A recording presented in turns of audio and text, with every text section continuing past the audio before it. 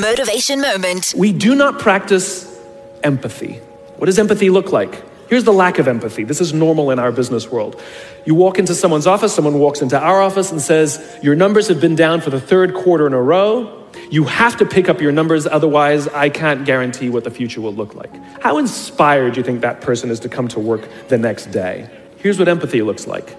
You walk into someone's office, someone walks into your office and says, your numbers are down for the third quarter in a row. Are you okay? I'm worried about you. What's going on? We all have performance issues. Maybe someone's kid is sick. Maybe they're having problems in their marriage. Maybe one of their parents is dying. We don't know what's going on in their lives. And of course it will affect performance at work. Empathy is being concerned about the human being, not just their output. And we have to practice empathy. Motivation Moment.